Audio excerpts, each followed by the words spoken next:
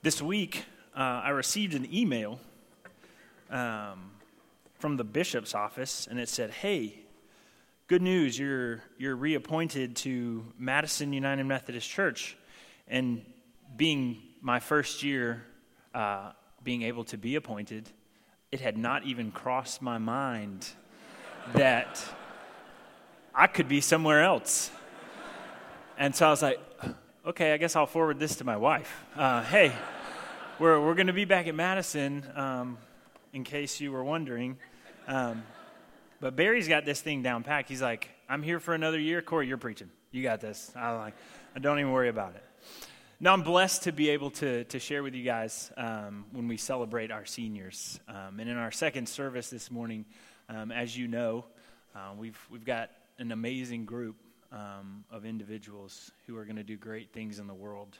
And it's because of the body of Christ that has helped shape them and make them who they are. Because of you, because of your support monetarily, because of teaching Sunday school classes, because of the things that you've poured into them, that they're able now to graduate and to go out into the world and make disciples. And so this morning we're going to talk about what does it look like to be the church? And Paul talks about it, and he uses the analogy of the human body. And so if I was to say, some of you guys probably think when we say, hey, church, maybe you think of a building. You know, we just went through a building campaign and built a brand new section. So when we thought of church, we thought of building. Or maybe a worship service. Are you going to church? Yeah, 8:30, 10:45, which one? Or maybe it's an organization. I joined the church. Are you a member there? You know, the real church, though, it's not really just a club. It's not really just an organization or a building or a service. The real church is an organism. And that's why Paul uses this analogy, because it's something that has life. You and I are organisms. We have a body. Our body parts work together to give us that life. If things aren't working right in our body, we don't feel so good. If you play 3 hours of basketball with a bunch of high school guys, the next morning you get up and you're like, oh, I should have stretched. You know, things start to get out of shape if your body's not working in unison, and the church is no different.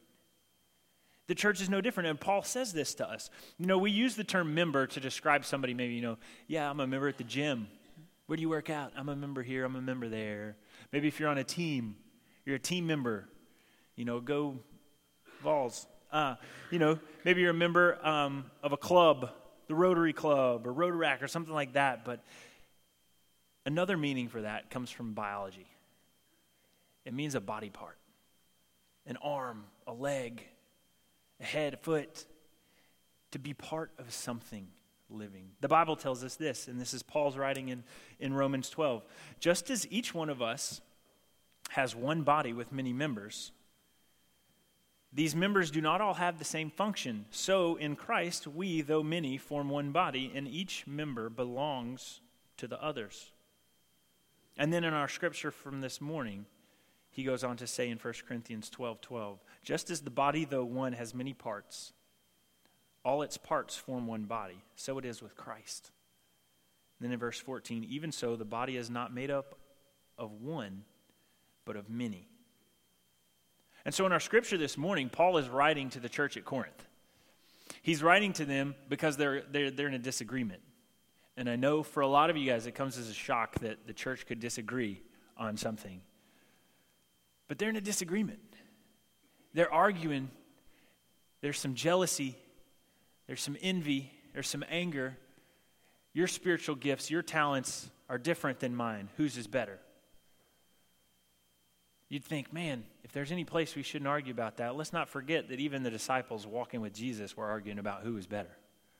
Who is going to sit at his right and his left.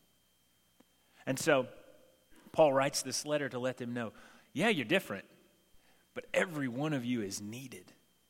Every one of you is important to the body of Christ. So maybe you're one of those, you're jealous. If you're jealous of those that are teaching student Sunday school, we can fix that. I mean, you just come talk to me. We can fix that. But no, so when we dive in this morning, let's start in verse 15. If the foot would say, because I am not a hand, I don't belong to the foot, or to the body.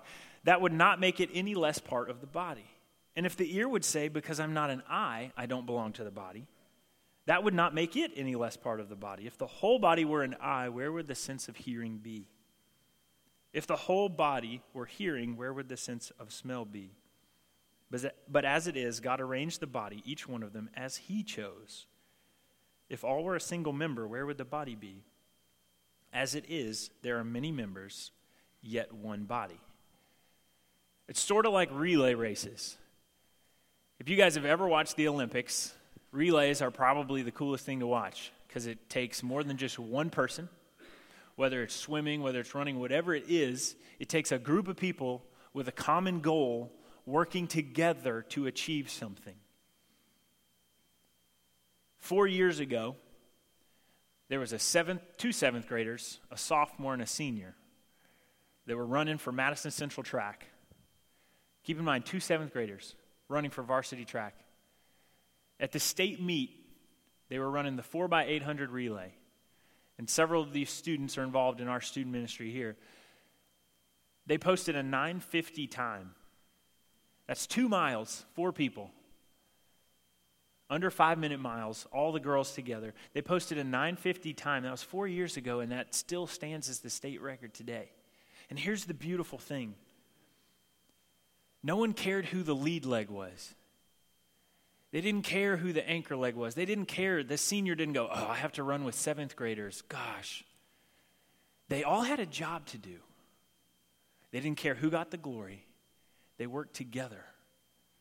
Relays are necessary. It's necessary for everyone to compete together in order to win. You have to be in sync. Your handoffs have to be good. Your starting positions have to be correct. And then when it all comes together, that's when they win. And not only did they win, like I said, they set a state record that still stands to this day. 7th graders and a senior, they work together. Most of y'all know who Usain Bolt is. If I said that name, you're all like, yeah, that dude's really fast. You're correct. He is very fast. He ran a 4x100 with Jamaica in the last Olympics. They won gold. And so something that's beautiful, but also a warning to us in Paul's writing here is we all need to work together, but when we don't, the world sees that. When we don't look like a cohesive body that loves Jesus, that's serving together, the world sees that and they go, ooh, I don't know if I want to be a part of that. Usain Bolt, they win the 4x100, and it comes out a year later. One of those members in that team was doping. He got caught. And so not only was his medal stripped, but the 3 others that did nothing wrong, their medals were stripped. How mad do you think they were? There's got to be some sort of accountability. And Paul gets to that later. He talks about how we should look out for the weaker and hold those up and respect them and be there for them. But there's got to be accountability in that as well. But in the same way, just like he's saying, we can't say, oh, I'm not a foot, so I'm not part of the body of Christ. I'm not an eye, I'm not part of the body of Christ. It's the same in the church. The Sunday school teacher is no more or less important than the Sunday school student. The congregation is no less important than the preacher. Each of us has a part to play in the body of Christ. So what does it look like if a church isn't connected? If a church is going off doing their own different things, we've got silo ministries, nobody knows what's going on, and we're all doing our own thing. Take a look at this video.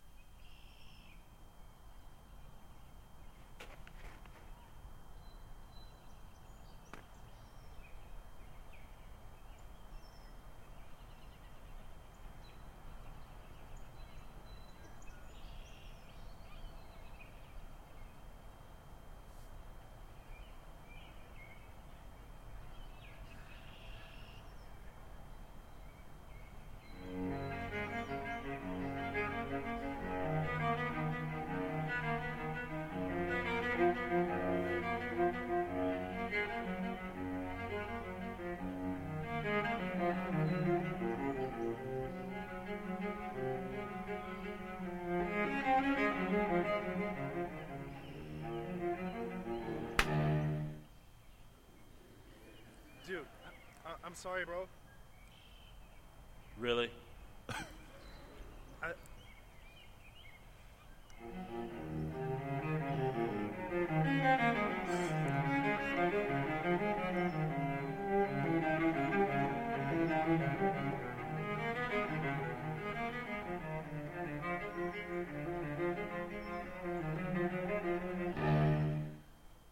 What's wrong with you?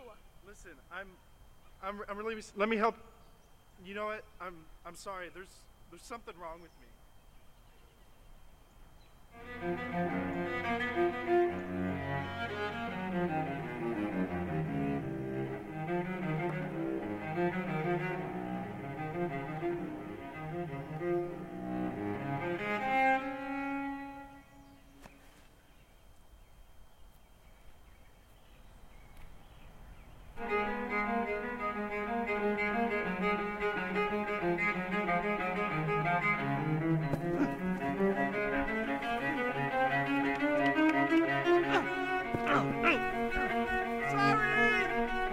The human body has many parts, but the many parts make up one whole body. So it is with the body of Christ.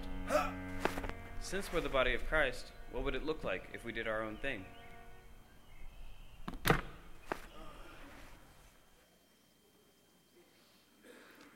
We look at that guy, we're like, what is he doing? Literally, she says, what is wrong with you? He can't control what his hand's doing. He doesn't know. His head's smacking into things. He's tripping over his own feet. He looks dysfunctional. And the world notices. So what about us as a church? The beauty that I see here at Madison United Methodist Church is we have a mission statement. Building faithful disciples serving Jesus Christ. It's a goal. It's something that helps us drive together a common goal to work towards. And all parts are needed. It doesn't matter who the eye is. It doesn't matter who the foot is. It doesn't matter who the hand is. All parts are needed. And when they work together, the beautiful thing is no one cares who gets the glory because it's Jesus that gets the glory. So it doesn't matter what you do here in your church. And if you're not a member here and you're plugged in somewhere else, it doesn't matter where you go or what you do. But be a vital part of the body of Christ. Here at Madison, we have greeters. We have ushers, kitchen staff, nursery workers, Sunday school teachers, money counters, men's ministry, women's ministry, altar guild, shut-in delivery, VIPs, small groups, music ministry, student ministry, missions. And I could go further and break each one of those down into other ways that you could serve in those ministries. But the point is this. Be vital in the body of Christ. You think, I don't have any gifts. Paul says otherwise. Everybody is vital and needed in the body of Christ. Don't be the appendix of the body of Christ where nobody knows what you do, but you could blow up and kill everybody. Like that's what the appendix does. I don't have mine anymore. My wife doesn't have hers anymore because it was like, hey, we're not really useful, but we might kill you if you don't take us out. Be invested in the body of Christ. Also, you've heard the phrase, and some people have probably said it. We've all probably said, I've done my time. When we talk about serving in the church. If Jesus thinks you've done your time, then why are you still here? Jesus has a purpose for you and a job for you as long as you are on this earth breathing. We're to give him glory and to be part of his body. Moving on to verse 21, the eye cannot say to the hand, I have no need of you. Nor again can the head say to the feet, I have no need of you. On the contrary, the members of the body that seem weaker are indispensable. Verse 21 is huge. I have no need of you. Can you imagine someone in the church looking at someone else and saying, I have no need of you? If there's any place that should never be uttered, it's in the body of Christ. But that usually happens with our age differences. Usually have it here at Madison, we have kids ministry, student ministry, adult ministry. And you got a lot of things that fall under those, but it's usually divided up into age groups. And here's the beautiful thing about kids. They love everybody. You can get on their bad side, but 5 minutes later, you give them a Tootsie Roll, it's game on. They love you. Kids need everybody. They idolize your students and teenagers. If they got older siblings, they hung the moon. They're the best thing in the world.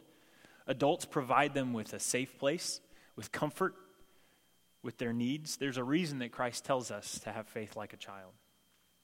Students, though, they may think they know everything. Maybe. Mark Twain said when he was 14 years old, he thought that his father was the dumbest guy on the planet. And then when he came back home at 21, he was amazed at how much his father had learned.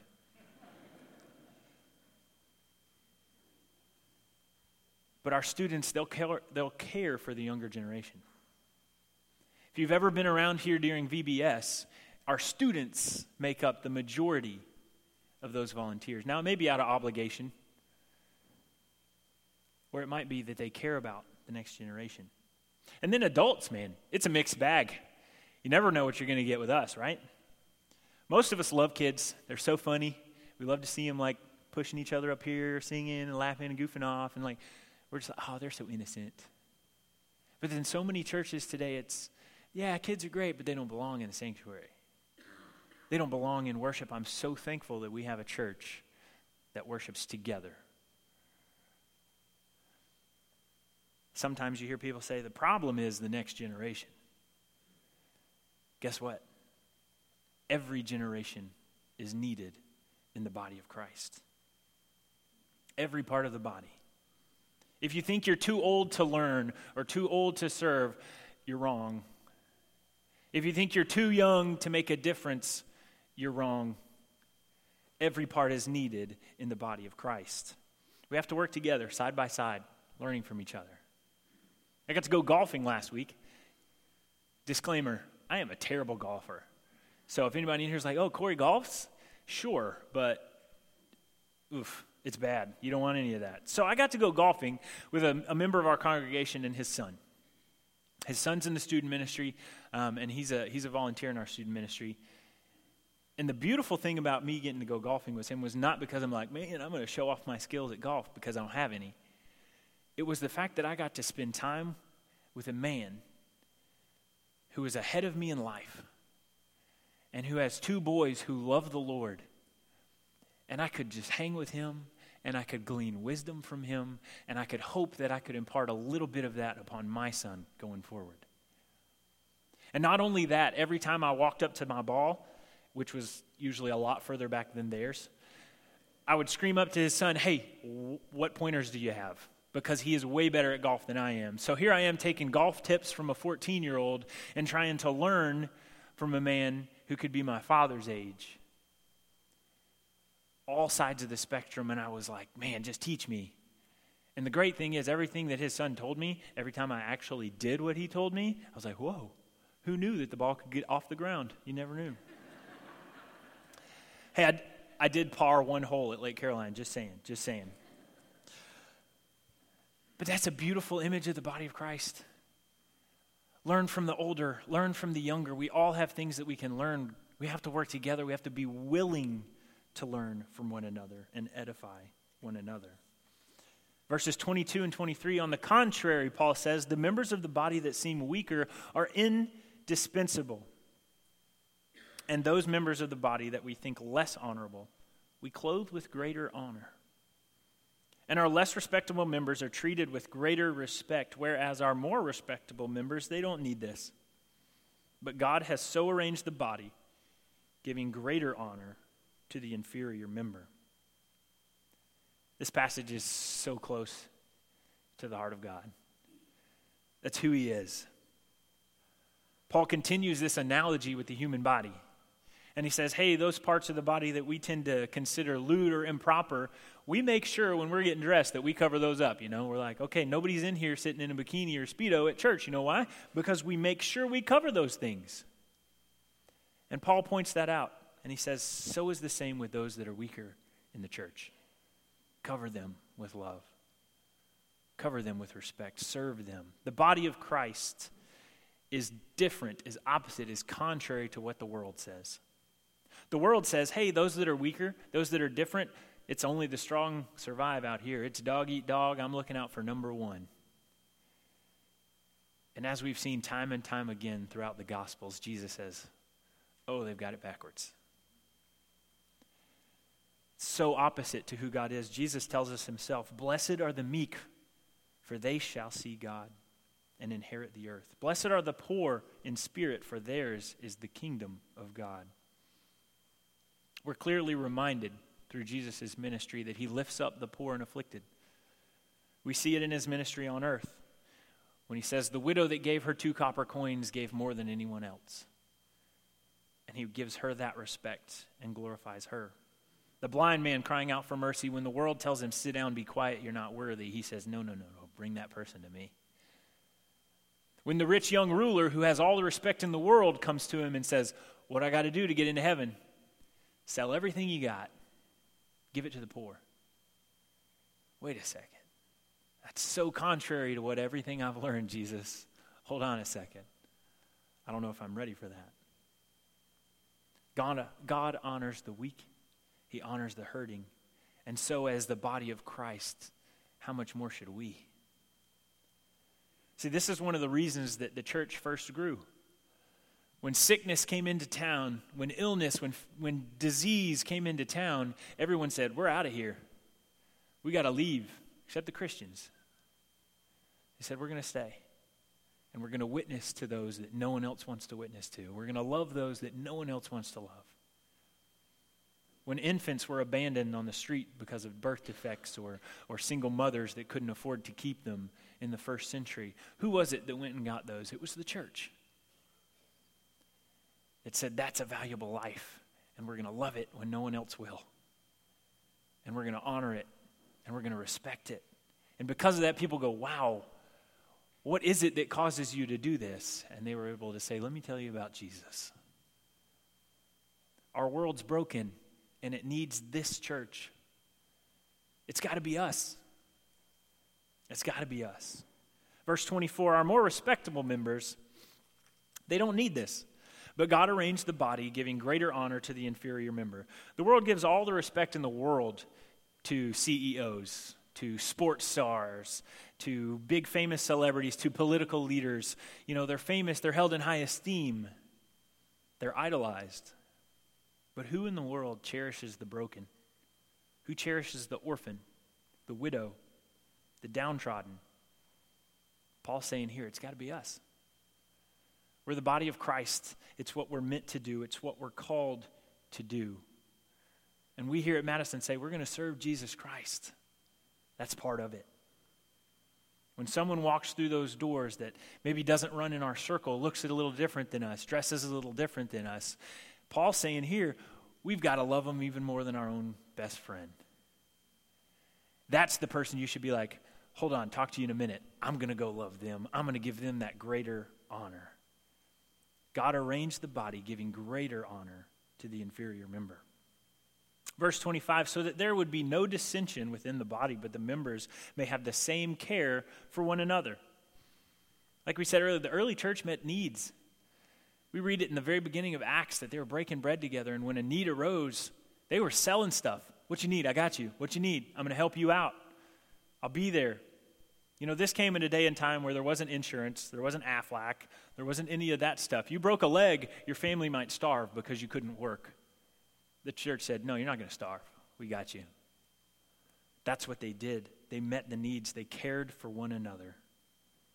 I mean, even the church's first argument came because someone wasn't getting cared for. It wasn't carpet color. It wasn't music style. It was, you're not caring for these people well. Let's do better. Let's care for these widows who aren't getting fed. 26, if one member suffers, all suffer together. If one member is honored, all rejoice together.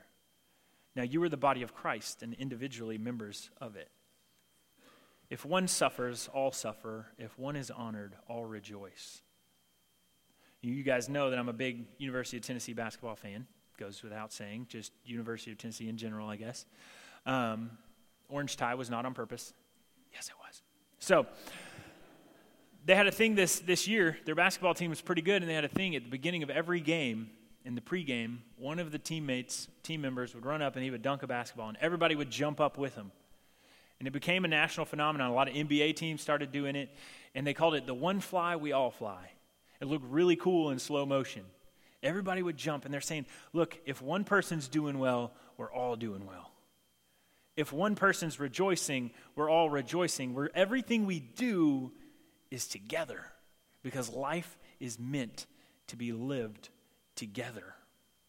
Our bulletins, if you read them every week, it talks about how we mourn and we suffer and we pray with those who have lost people.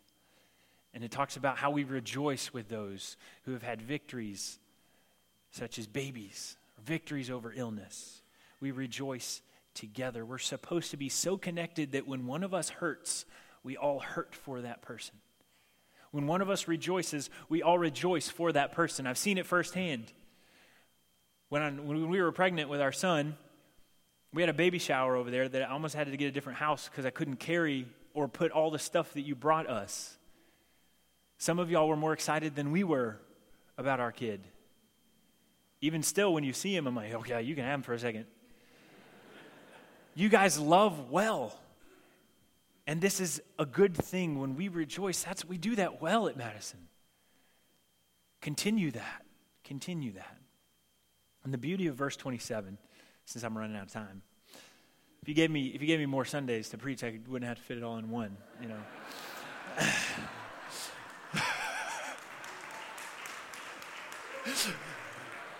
There goes the pay cut. All right, so verse 27. You're the body of Christ, but individually members of it. We're not in this alone. That's the beauty of it. On October 17th, when I got a phone call from UMC that said we have the results of your chromosomal test, and they said, would you come in and talk with us? And Abby and I came in, and they said, your son Ward will have Down syndrome. And we said, what do you do with that? What do you do with that? After we were able to, catch our bearings, if you will, who did I reach out to? People in this church. People that loved well. When I had questions about what do I do with this insurance for a special needs kid, what do I do here? Who did I reach out to?